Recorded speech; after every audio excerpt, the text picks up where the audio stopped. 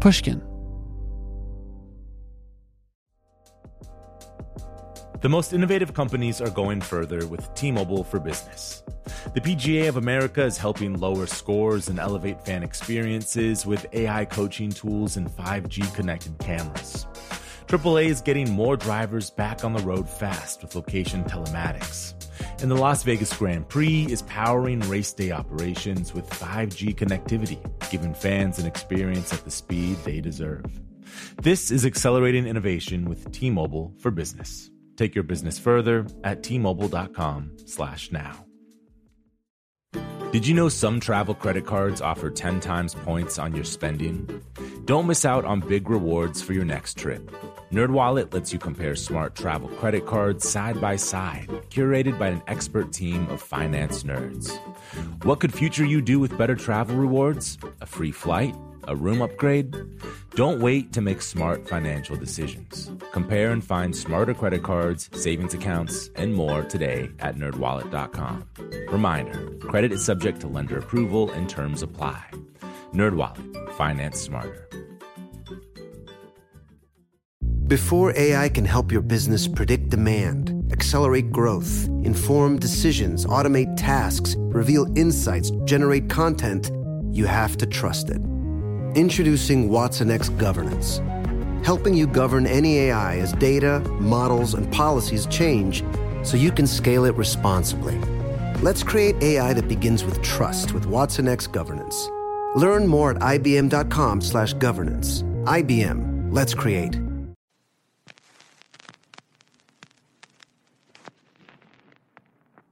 I saw a lot of myself in her 40 years ago, and I still do.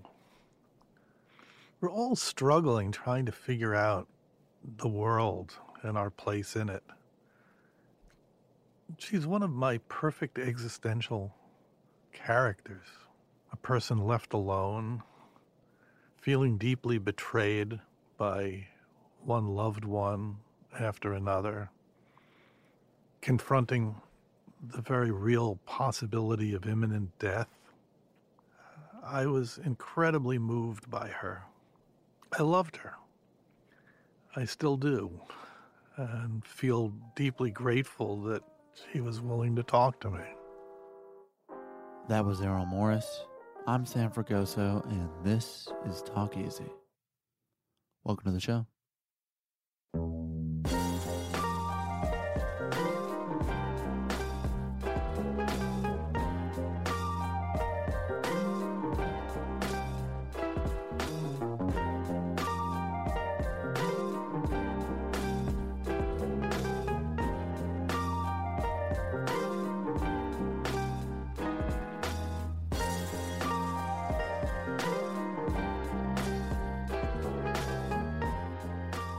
Hey everyone, welcome to the show. This is Talk Easy. I'm Sam Fragoso, and today on the podcast is Errol Morris.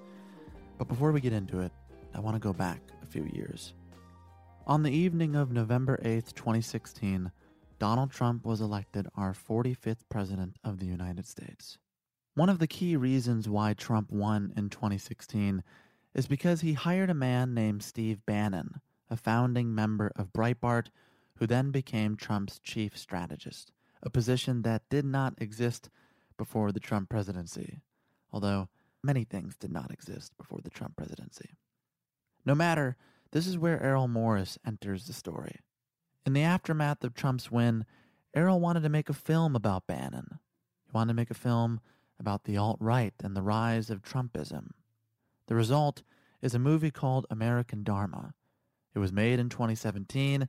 It then played festivals throughout 2018 before finally securing distribution just a couple weeks ago. It is now currently at a theater near you, and here is a bit from the trailer. I was reading about Lucifer in Milton's Paradise Lost, and I have to say that Lucifer, for me, had certain Bannon-esque qualities. Rather reign in hell than serve in heaven. Love that line.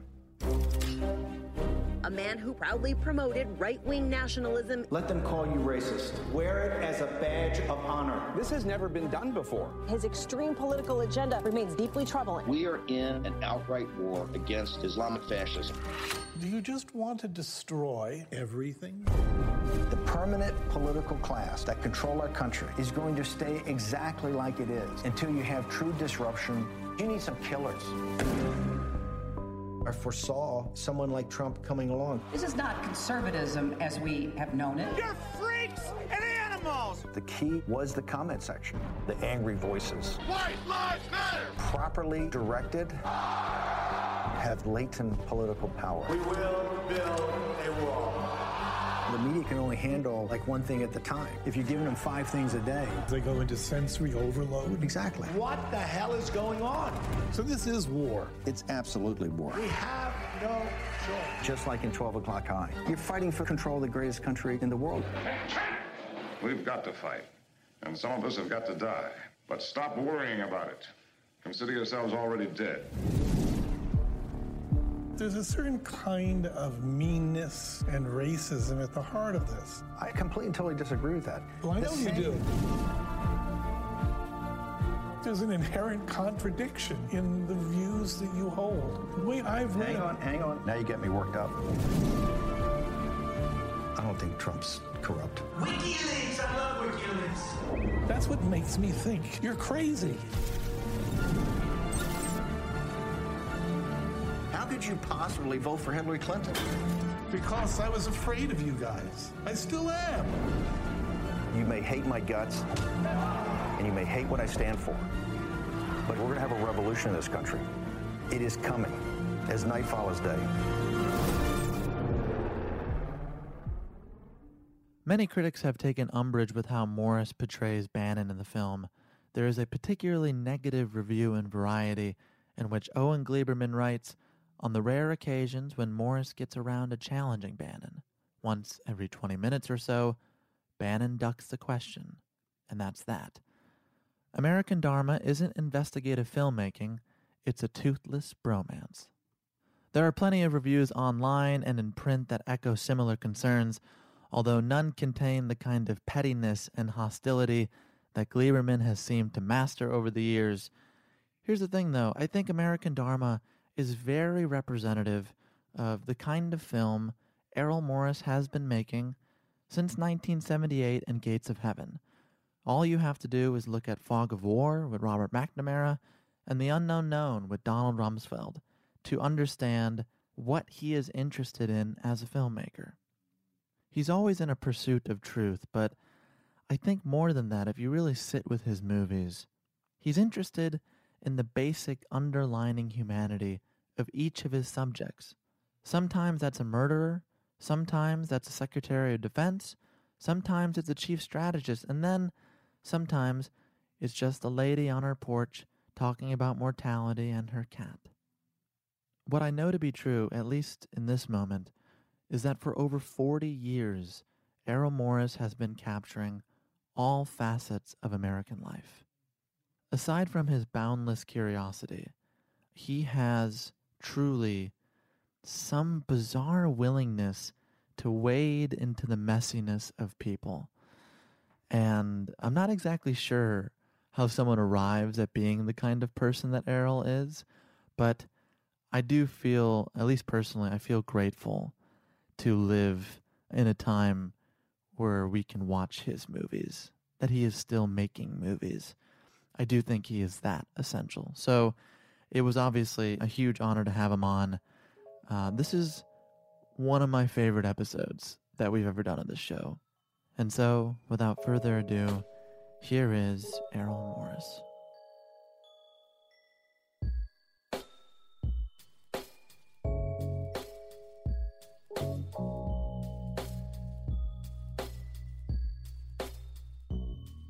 I have so many places to start with you, Really? Errol. Yeah. I hope they're nice places. They are nice places, and it's actually on the topic of kindness that I want to start.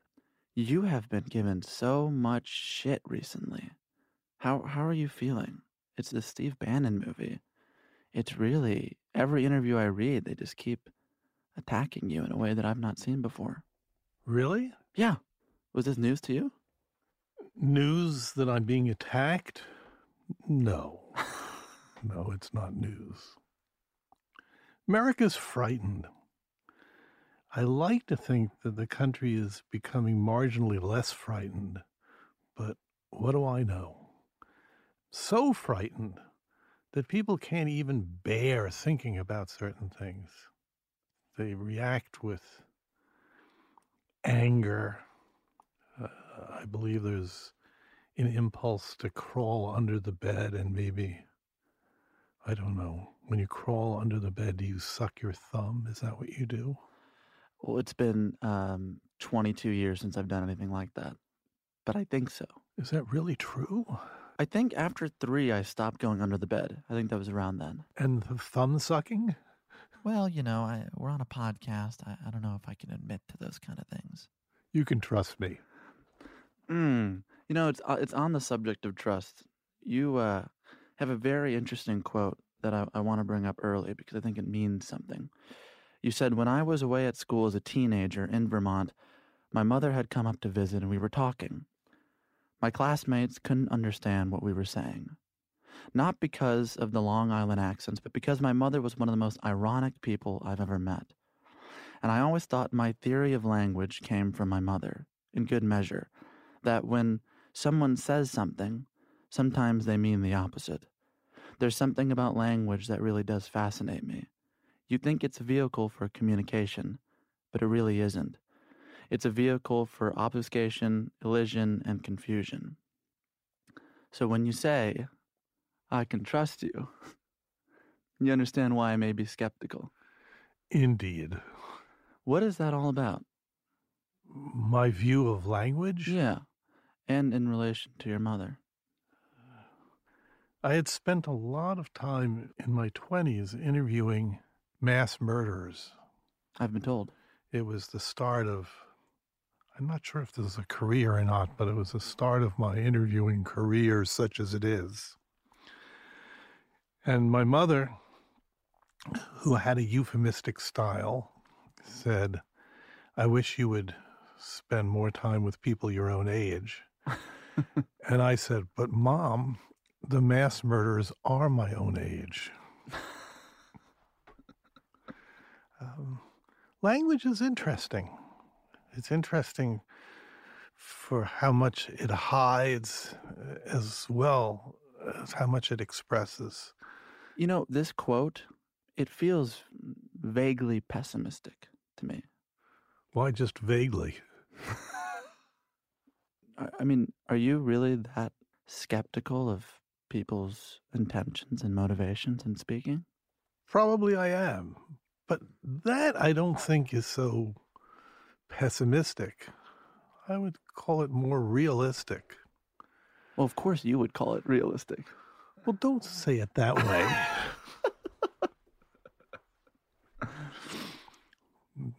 Do I have to have a fit and walk off now? God, I would love that. No, I can't do that. No. I'm having a good time. Are you? I am. It's only going to get better. When I was interviewing mass murderers, I would sit and I would transcribe. They were all recorded interviews. I'd sit, transcribe the interviews. Endlessly fascinated by, I don't know how to express this, words on a page, how people express themselves. When you sit and transcribe interviews, it's a very odd experience because you yourself may have done the interview. You were sitting there. Supposedly you were listening to everything that was said. But the interviews become far more complex, far richer, far more complicated when you sit and you transcribe them. And it made me think about language and about how people express themselves and what they hide at the same time that they may be expressing something. What do you think Steve Bannon was hiding from you? There's a glib quality to almost everything he says. But for me, what's being hidden is that this is a totally confused ideology at best. At worst, it's deeply cynical, hypocritical, and frightening. If you listen, really listen to what he's saying, and I think it's important to listen to what he's saying, you're painted a picture of a guy who is the manipulator in chief. Who is this guy? Who is this guy who's preaching revolution? The champion of middle-class America. Wait a second. There's a guy, okay, who had middle-class origins. Richmond, Virginia. I guess the song of the South, if you like. But he goes to Harvard Business School. He works for Goldman Sachs. He comes to L.A., buys and sells motion picture companies, and ultimately takes a lot of money from rabid right-wing billionaires. Man of the people. Maybe not so much. So what the hell's going on here? Although you didn't, but I am often asked what I call the pie graph question. Pie graph question is what part is sincere, ingenuous, true belief? What part is snake oil salesman? What part is somebody just selling you a bill of goods in order to gain power? And gain power he did.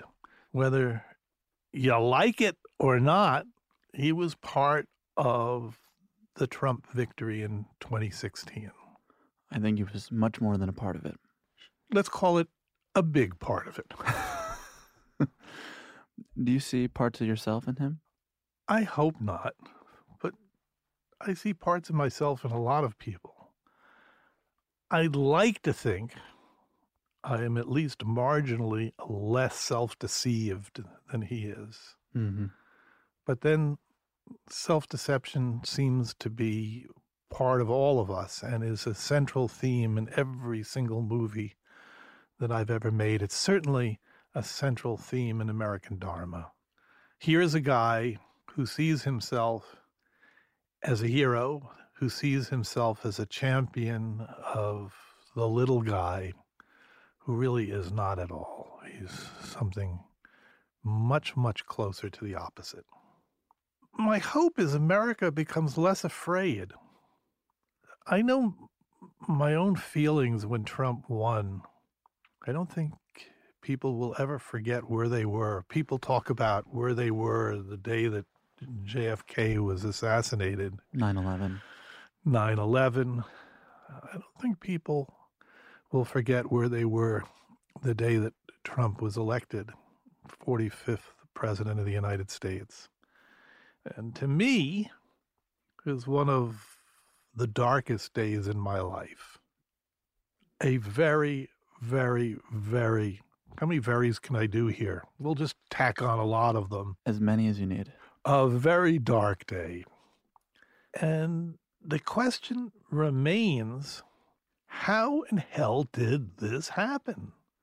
And how do we, whoever we is in this context, prevent it from happening again? And let me assure the listener, it's not going to happen by ignoring it or pretending it didn't happen. Because it did. Congratulations, America. It did. It may very well happen again. Please have mercy. You promised to be nice. I'm going to be nice. This is the last thing I want to approach with Bannon because I want to move on from this movie as much as I think it's a good film, but you have 70 years of life. What are we talking about? You can't spend the whole time talking about one movie. Yeah, you can. Well, I'm not going to. But on this, there's a recent quote you gave in The New Yorker. You were quoting Plato, and you said, "No person doing evil thinks they're doing evil. First, they construe it as the good." I wanted to do a movie about Elizabeth Holmes, someone you've, again, been giving a lot of shit about, right after the commercial. And I wanted to, even after she got into terrible trouble. Let me try to be clear about this because I think it's a danger area.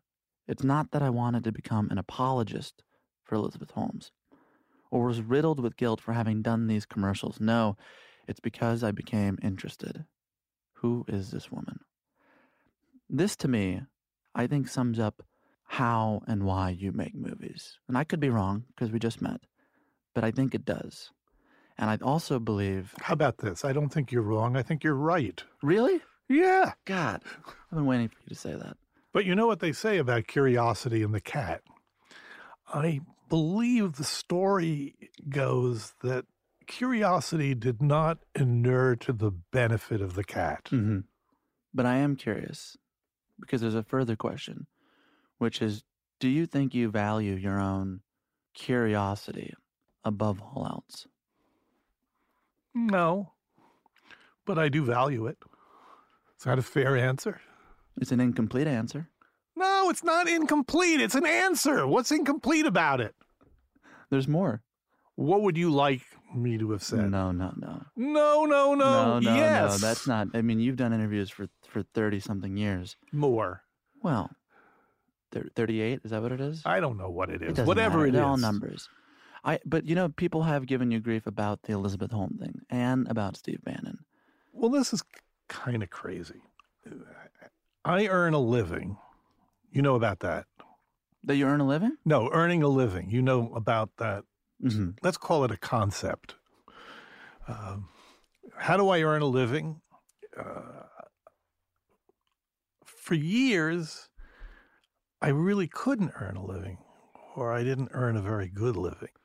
I worked as a private detective. I worked as a door-to-door salesman, various different jobs, different employment opportunities. And I started making movies. But in those days, very, very, very few people saw those movies, even though they were critically acclaimed. I had a friend in Roger Ebert who kept reviewing my movies and saying they were among the best movies ever made, but that didn't necessarily put food on the table. And then I discovered commercials, that I could be hired to direct commercials. And I liked doing it. I was good at doing it, and it provided, at a certain time in my life, a really desperately needed income. And I did commercials for everybody. I did commercials for Apple and Steve Jobs. I did commercials for various automobile companies. I think many of them are good. Well, that's nice of you to say. So do I. I turned down lots of commercials, but certain commercials where I knew somehow maybe I shouldn't be doing this. For example, I turned down doing commercials for the military because I just didn't want to. I just didn't want to encourage some poor kid to get his face blown off in Iraq or Afghanistan. So I didn't do them. I said no. I was offered Juul commercials very recently. Juul. And they offered I like that you're spelling me, it for me. Yeah, because I say it and a lot of people don't hear it. So forgive me. I apologize for spelling it. Juul. You apologize and spell it again. Well, yeah. And I'd like to apologize for spelling it again. And would you like to also spell it again? No. I think this has gone far enough. I thought the bit was good. So I said no, even though I was offered a lot of money because I knew enough about Juul to know this is something best not to get involved with. Mm-hmm. So years ago, not so many years ago, but years ago, I was offered to do commercials for a company that was in the news, Theranos. And what did I know about the company? This is not after Elizabeth Holmes had been exposed as a fraud. This is long before. I know this. But you brought up Theranos in the context of Bannon. So allow me to clarify that there's a major difference here. With Bannon, I knew that Bannon was hated by a lot of people, and I chose to make a movie about him, knowing full well that there was going to be trouble. And I can't pretend that somehow I am completely surprised that this was going to create trouble. Although I like to say I knew there was going to be a shitstorm, I had no idea there would be a shit hurricane. Elizabeth Holmes was on the front cover of many, many, many business magazines, newspapers, et cetera, et cetera, et cetera. I have a fear. Personally, I have a fear of needles. I don't like having my blood taken. In fact, I learned the term for it, eichmophobia. Please, do you really have to take my blood? It's going to hurt. I just don't like you doing that. There was something very appealing about this program. From a couple of drops of blood, you are able to do hundreds of different tests. If the question is, before I take a commercial, do I investigate the company that I'm doing the commercials for? The answer is no. I can't think of a single instance. Usually I know, don't do this. Or, for example, BP came to me after the Gulf disaster, wanting me to do commercials. And I said, sure, I'll do commercials if I can have Mel Gibson as a spokesperson. I want him on an offshore drilling rig looking at the camera and saying, I know what it means to have a public relations disaster. They declined. Really? They didn't like that pitch? They didn't like that pitch. Go figure. I liked it.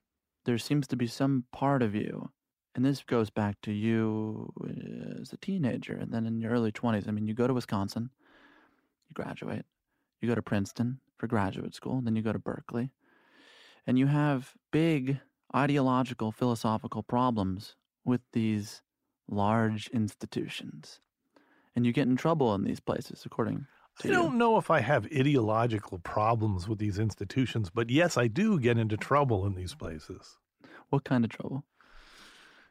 Trouble that, as I see it, being a student, particularly being a graduate student, is often a bureaucratic issue. Following this rule, that rule, doing what you're told, following orders. There's a military element which I don't respond to very well. I think you could even go so far as to say I hate it. But you were asking me because you brought up Bannon and Elizabeth Holmes together, and you mentioned this quote from Plato, the Protagoras. No man consciously chooses to do evil. First, they construe it as the good. Do I believe that? I do. So there are two questions. There are a lot of questions, but let's just break it into two questions. The two questions is, why did I choose to do the commercials in the first place? I chose to do them because I was really sympathetic with the program of creating simple blood tests. Did I vet the company before agreeing to do the commercials? I didn't. But I didn't vet Apple. I didn't vet IBM. I didn't vet Chevrolet, et cetera, et cetera, et cetera. Then everything fell apart. I was no longer working for Theranos, but still am interested in Elizabeth Holmes. And to me, the question was not whether she did something bad. Of course she did something bad. She was selling blood tests that didn't work to the general public. Bad. Very bad. Very, very, very bad. Yes. But to me, that's where the questions begin, not where the questions end. Right. When someone does something very bad, what's going on in their head? Are they consciously aware of what they're doing? Are they delusional, self-deceived? What in hell actually is going on? And to me, That's the interesting question. You could say that it was the interesting question in Fog of War with Robert S. McNamara. It's the interesting question in The Unknown Known with Donald Rumsfeld. And it's the interesting question in American Dharma with Stephen K. Bannon. What's going on here? My guess, as America becomes a little bit less afraid, I'd like to see people, instead of being afraid of Trump, which they are, that they would more directly confront this. It's turning, clearly turning in America, where I believe the country is exhausted, horrified. The exhaustion and the horror is turning to a desire to do something about it, to confront it. If attacking me in my movie helps people to that end, fine. But if we can go back to you leaving college, wanting to make movies, then being a PI, where do you think this sort of inherent curiosity in people comes from for you? I don't know. Maybe everybody is the same, but everybody really isn't the same. There's this idea of truth, pursuit of truth. Did I always have it? I think I did have it in some form or another. I remember, and I sometimes use this as an example. I wrote a book called The Ashtray, and in The Ashtray, I do, in fact, use this as an example. I got into a bet with kids who lived in the neighborhood. It's something I learned from my brother, my older brother, 6 years older than myself, Noel, who was quite brilliant. And he passed away at 40. And he passed away at 40, yes. A computer scientist before people were computer scientists. But you're supposed to ask people, which is further west, Los Angeles or Reno, Nevada? Is there a wrong answer? Yes, indeed. There is a correct answer and an incorrect answer. So now the current thought is, well, everybody's right. It's just a different way of thinking. Well, no. It's not a different way of thinking. Reno is further west than Los Angeles. So I made this bet for $1 with this kid, and he said Los Angeles. I said, no, Reno. So I went and I got my Rand McNally's Atlas of the World and opened to the appropriate page. And clearly, Reno is further west than Los Angeles. There's a fact of the matter. If you want to say, is it true that Reno is further west than Los Angeles? Yes, it's true. So the kid said to me, well, lines of longitude don't cross the water. I guess they end at the coast. I say, no, they don't. That's wrong. The argument went on and on and on. He refused to pay me my $1. And what was the lesson that I took away from all of this is that you can be right, but unless you're bigger than that person, you're not going to get your $1. The $1 is not going to be forthcoming. But even in that, there's an obsession, a very, very simple but very powerful obsession with truth, that there's a world out there. And in that world, things have happened or they haven't happened. And it's our job to figure out, wherever it's possible, what's true and what's false. If this sounds hopelessly pedantic, maybe it is. But these are the kinds of questions that have endlessly fascinated me. In The Thin Blue Line, which involved the shooting of a police officer in Dallas, there's a question you have to answer. A car traveling down this lonely road in West Dallas, cold, very cold night in late autumn. The police stop a car traveling without headlights. Officer walks up to the driver's side of the vehicle and is shot multiple times. Okay? car speeds off into the night. A drifter is arrested, tried, convicted, and sentenced to death in the Texas electric chair. I enter this story years after the fact. I start investigating, and it becomes, after a year of investigation, they convicted the wrong man. The chief prosecution witness was the real killer. This is not up for grabs. There was a car on that roadway. There was someone seated in the driver's seat driving that car. That driver pulled a gun out and shot this police officer. A fact of the matter, a real world in which things happen or don't happen. And what's my job? My job is to figure it out, to figure out what actually did happen on that roadway. Yeah. What is it in my makeup that would make me want to answer that kind of question? How the hell do I know? All I know is that I felt absolutely compelled to answer it. Can we watch something for a second? What if I said no? Well, too bad. Skippy's been dead quite a while, 2-3 years. You know. Yeah. I don't want to think about it. One of my very, very favorite scenes I've ever put on film. Here. You know, you miss your pets just like you do any of the family. And I don't know what happened to this last little kitty who was here. All the cats have gone. There's no cats around her, no animals, no nothing. I miss that little black kitten so much. It was wonderful. And all of a sudden, boom, no animals around. Somebody in the neighborhood or something is doing away with them. This is a clip from Gates of Heaven with Florence Rasmussen. It's from my first film. It's your first recorded interview on film. Yes.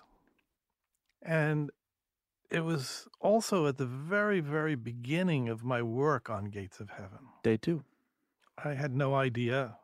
I probably still have no idea what I'm doing. But then I really had no idea what I was doing, except a kind of odd persnicketyness about what I should be doing and what I shouldn't be doing. A hatred of standard documentary, which kind of persists to this day.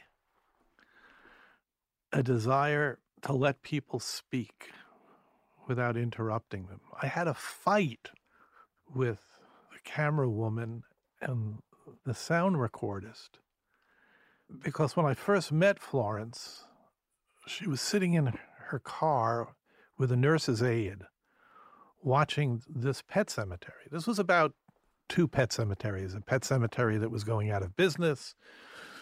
The pets were to be exhumed, moved in refrigerator trucks to a very successful pet cemetery north of San Francisco, Napa. She was there in the car and set up the camera. And Florence at one point said, "Here today, gone tomorrow." And the sound recordist interrupted her and said, "Here today, gone tomorrow, right?" And she said, "No, wrong." That was the end of both of them.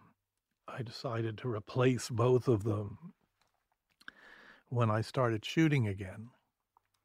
And I often thought, what irritated me more? Here today, gone tomorrow, right. The evanescence of everything, the limited duration of human existence, a kind of existential sadness. I did not want to hear her corrected. Was I more annoyed that she had been interrupted? That was plenty annoying.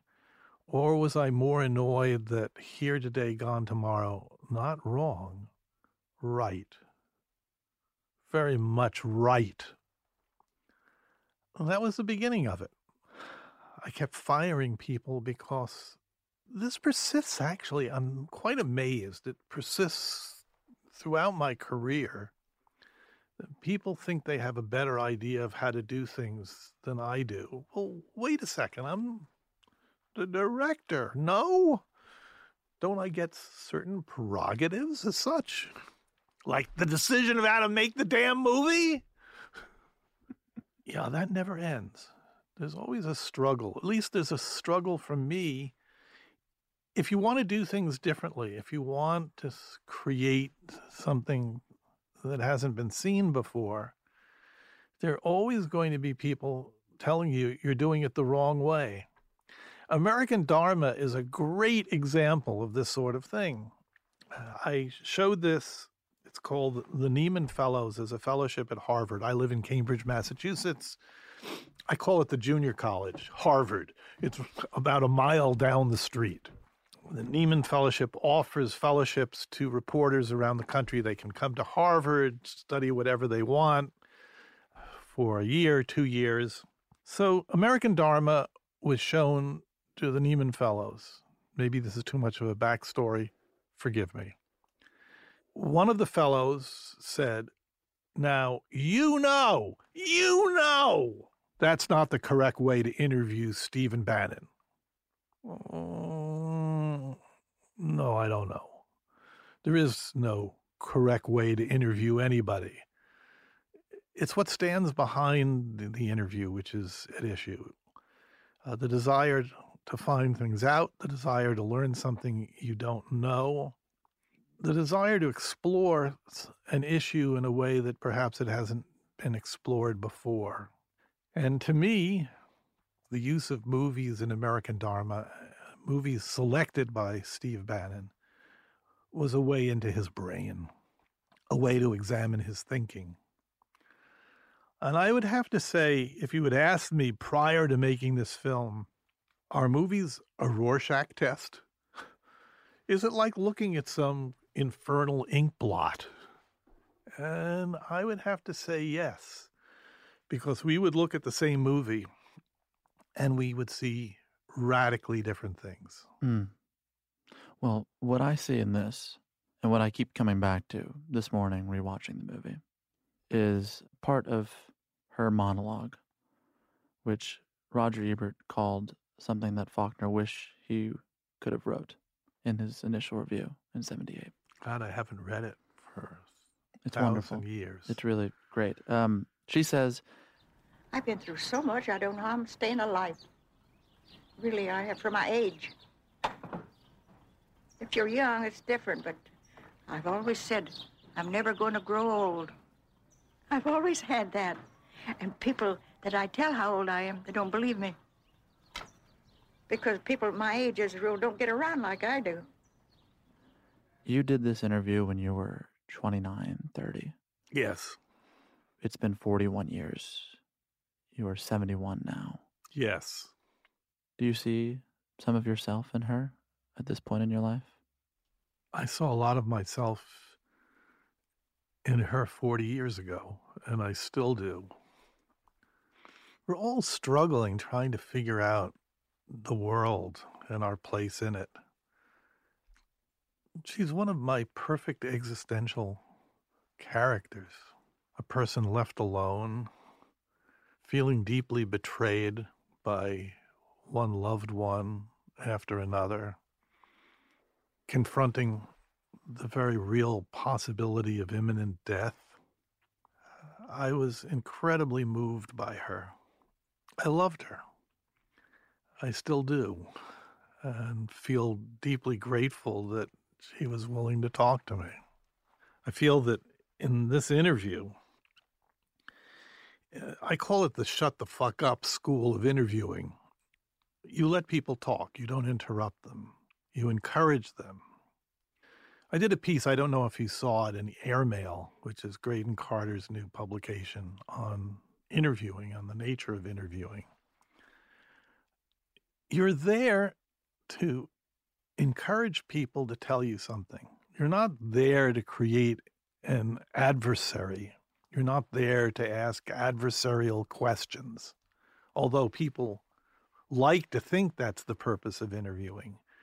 I don't know what purpose interviewing has, but I do know that the interviews that I like to do are very, very, very different in character. You want to hear something. You want to create a place where people feel free to talk to you and to express something that they may not have expressed before. The whole idea of American Dharma, and I know you'll yell at me because I'm supposed to stay away from that damn movie, but the whole idea of American Dharma was, what's Bannon's favorite movie? I'm told by Joshua Green, who wrote this book about Bannon called The Devil's Disciple. I had read it just before doing my first interview with Stephen Bannon. His favorite movie is 12 O'Clock High. 1949, Gregory Peck's finest performance, in my maybe not so humble view, better than To Kill a Mockingbird. Kind of amazing. What's it about? Okay. America, memory serves me correctly, has won this war against the Axis powers, against Japan, against Nazi Germany. And it's a story of the fighters in planes sent out over the Third Reich to almost certain death in an effort to win that war. Gregory Peck delivers this speech to the aviators in this Quonset hut saying, consider yourself already dead. You go out there and you do your duty. You die if necessary, but you win. You win against all odds and at all costs. Well, that's great if you're fighting World War II, I suppose. I remember when I first saw the film, I asked myself, couldn't this be a movie for Nazi Germany? What makes this an American movie, aside from the fact that it has Gregory Peck in it? Someone said to me, you know, I like American Dharma so much less than your other movies because it's so unironic. There's no irony in this movie. Mm-hmm. And I said, huh? What are you talking about? You see nothing ironic in the fact that Bannon uses as his central image Gregory Peck in 12 O'Clock High, a war to fight fascism. In 2016, it becomes a war, correct me if I'm wrong, to promote fascism. Bannon has these speeches, and we should all pay attention. This is shortly after the Access Hollywood tape becomes public. Everybody thinks Trump is done for. That's the end of it. Thank God. We don't have to hear from him ever again. Bannon makes a speech. They're on their way to the second debate in St. Louis. He makes a speech. You're either on the plane, this is the campaign plane, you're either on the plane or you're off the campaign. You make this decision now. Consider yourself already dead. We're going to fight this out to the bitter end. It's almost beyond belief. It's so crazy. Because what are you fighting for here? You're fighting to win, to elect a president who quite possibly is ill-equipped to do the job, deeply immoral, mentally challenged, possibly even insane. This is the victory that you are going to work for at all costs. It is so deeply nihilistic and so disturbing, so crazy. If I have an opportunity to wag my finger, so let me just wag my finger so I can get in practice at you. Wagging my finger at America. Don't ignore this. Don't be silly. Don't be foolish. This is real. And this is really, really scary, but not so scary that you need to stick your head in a hole in the ground and pretend it isn't happening, because it is. It really is. I read review after review of American Dharma. And okay, I'm not supposed to talk about it, and I'm breaking the rules of the podcast, and I'll probably be very, very severely punished and reprimanded. But I'll do it anyway. My rules? Oh, you told me not to talk about it. What do you think me reprimanding you looks like, by the way? It looks Don't like... answer that. Go ahead. Whoa, wait. What do I think it looks like? Errol, there are no rules. They're all rules. Oh, I was giving you some shit. Relax. There was no rules. You can talk about whatever you like. In fact, you have. When I was down in Vernon, Florida, making my film Vernon, Florida, there was a character who I adored, Albert Bitterling. I used to call him the epistemologist in the swamp. And it's not in the movie, but he took me aside one day and said, you know, Errol, you don't break the rules. The rules break you. You've said that many times, by the way. And he was right. It's true. He was right. So have my non-existent rules broken you? No. Okay. I don't think so. I hope not. So you read the reviews. Go ahead. It was almost as if... Why am I saying almost as if? I don't know. Why qualify I don't know what you're doing. The movies were there as a kind of mood setting of some kind, that they had no real content in terms of the movie as a whole, but they do.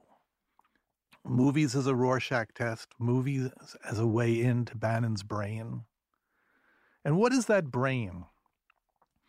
It's an equivocal, nasty brain that has found a way to justify anything and everything, no matter how immoral, no matter how depraved, no matter how hypocritical that behavior might be. That some viewers don't notice it, I'm sorry. Very, very sorry. But it's there if you pay attention. If he looks at a movie and says it's all dharma, duty, destiny, what is he telling us? He's telling us there is no morality. There is no right and wrong. You just go out and you do it. And to make it worse, 12 O'Clock High was assigned to his class first week at Harvard Business School. I guess you maximize shareholder value, and then you go and beat the enemy, whatever the enemy, whoever the enemy is, with a board. You win. Who the fuck cares whether it's right or wrong? After all, it's duty, it's destiny, it's dharma. I would say this is the craziest, most ironic movie I have ever made. It's a portrait of self-deception, delusion, and insanity. And guess what? It's affected not just me sitting in a studio with this guy, it's affected this country.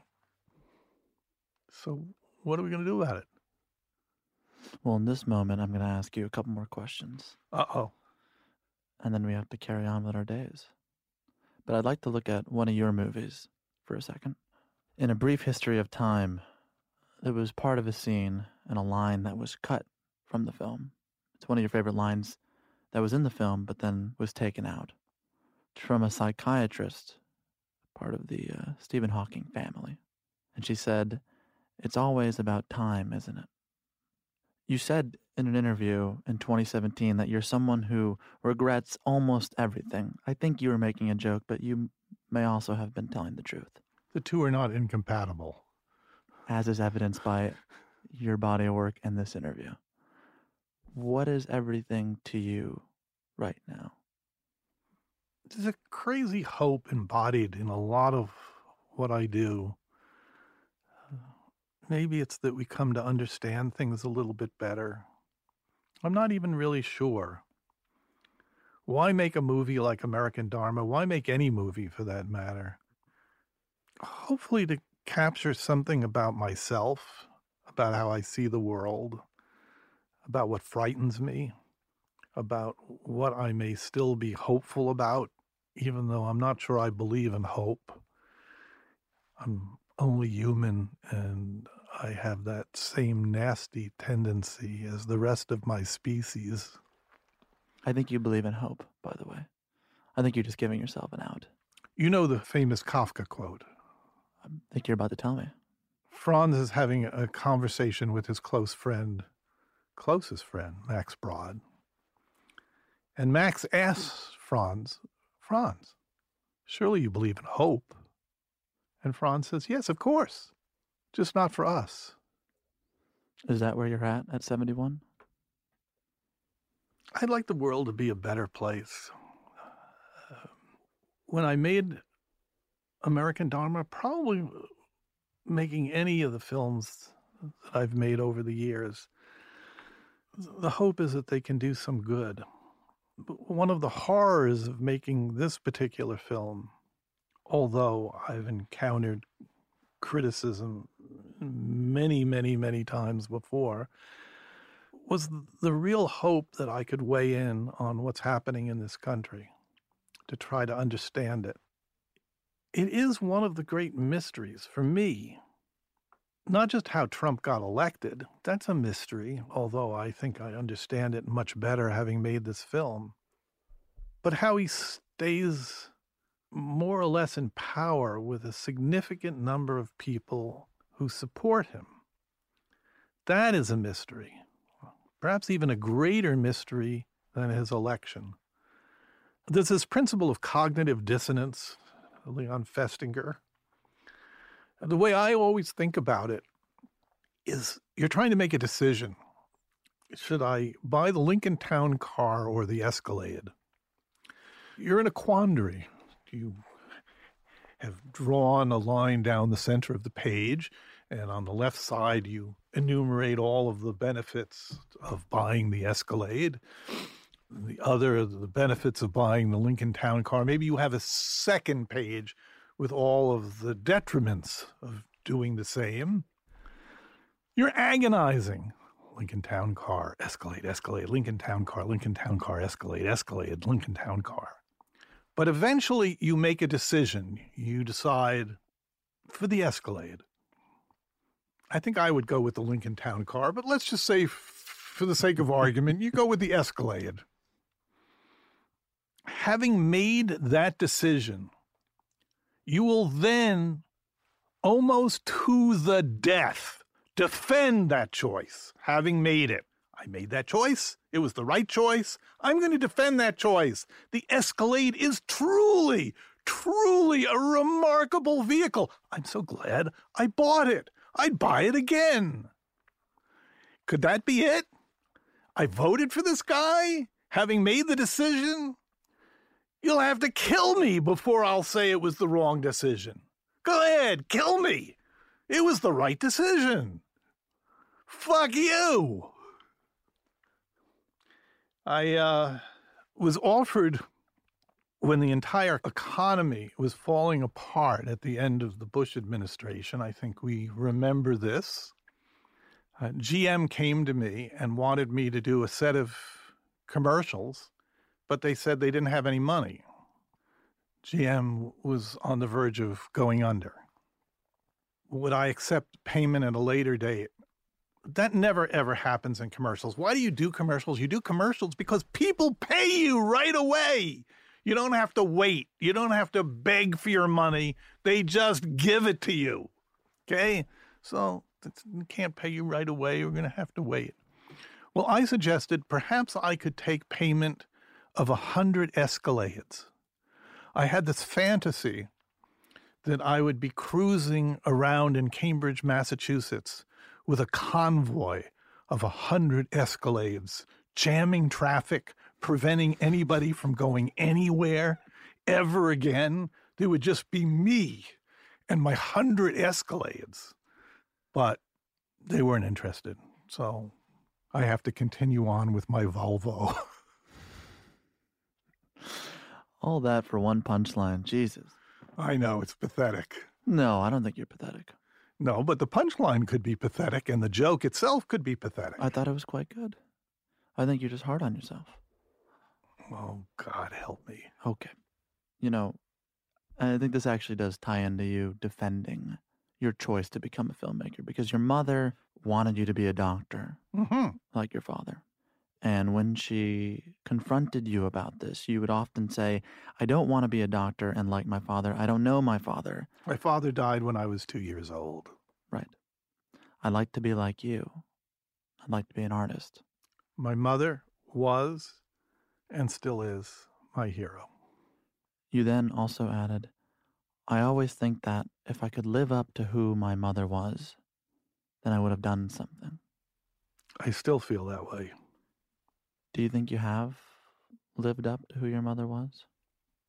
I think I've had an easier time of it than my mother.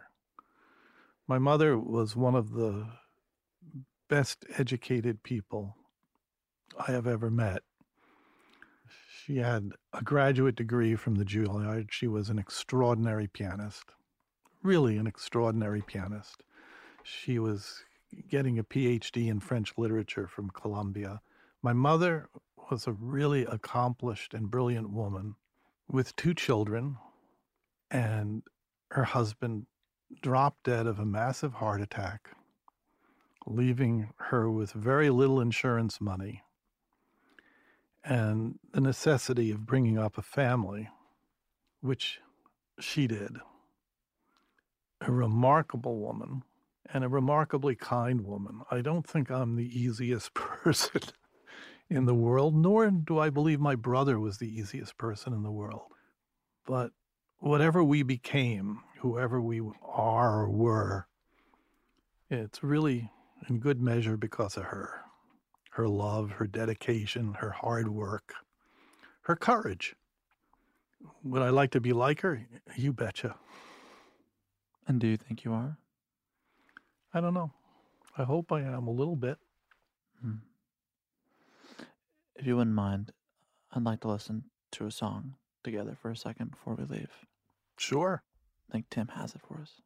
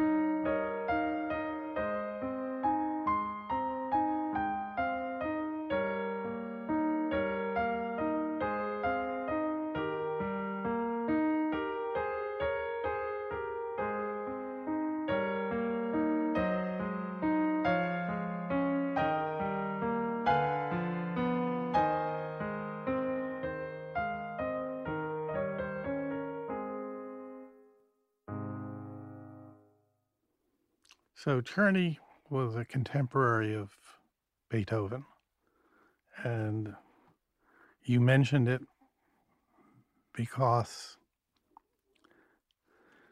I wrote about my mother.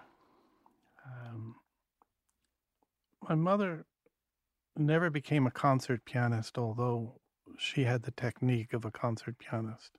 She was the best sight reader that I ever met. She could play almost anything at sight an ordinary pianist could play with enormous practice. But she said she never had a really good memory. There are people who have such remarkable memories for music. My mother was not one of them. I'm not one of them.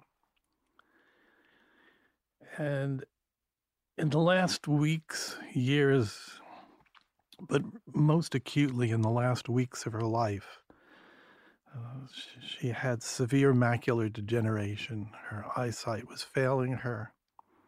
In order to be a really effective sight reader, you have to have really effective eyesight. And so all that was left with her near the very, very end of her life are the exercises that she did.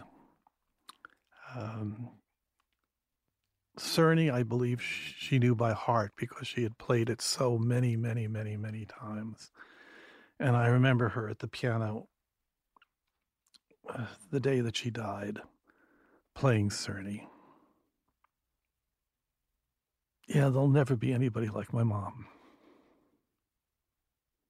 Well, for what it's worth, stranger to mostly stranger, I don't think there's anyone else like you.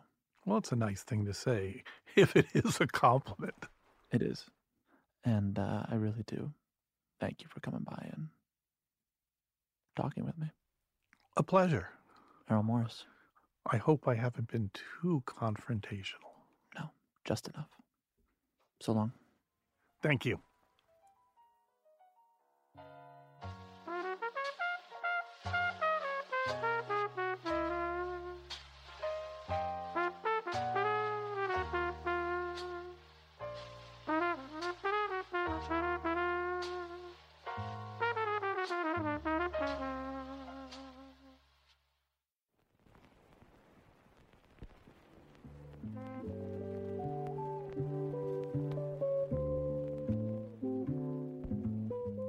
And that's our show. Special thanks this week to Skip Skinner and Sophia Lepore.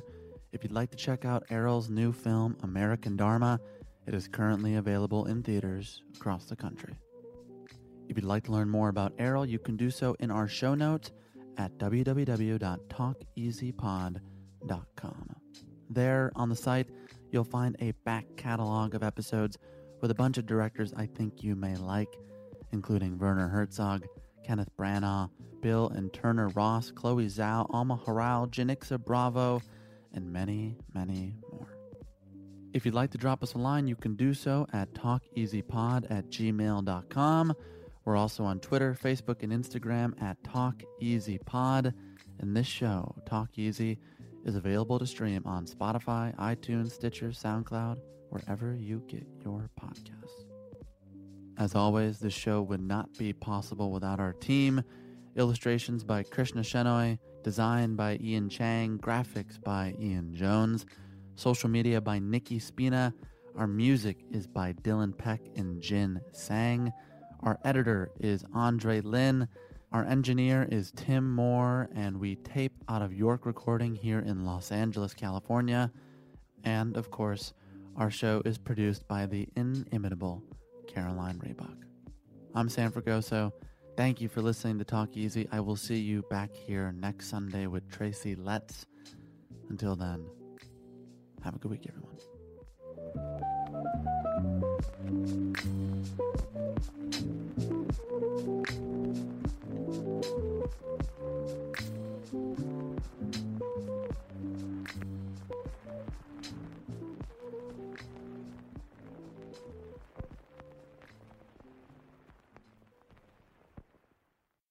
The tradition of breaking tradition continues with the return of the Unconventional Awards from T-Mobile for Business at Mobile World Congress. This is an event that celebrates innovators whose bold actions took their industries to new places. If that sounds like you and you're a T-Mobile for Business customer, enter today.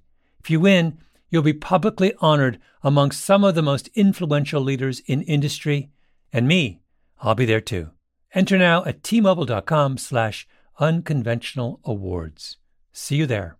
Whether you're a savvy spender maximizing your savings with cashback rewards, a thrifty rate watcher seeking the lowest interest, or a travel enthusiast looking for extraordinary perks, Kemba Financial Credit Union has a visa to complement your lifestyle and unique needs. Apply today at Kemba.org to unlock a limited-time 2% cash back on purchases and pay 0% interest on balance transfers for an entire year with a new visa from Kemba. You deserve a card that works for you. Restrictions apply. Offer ends June 30th, 2024.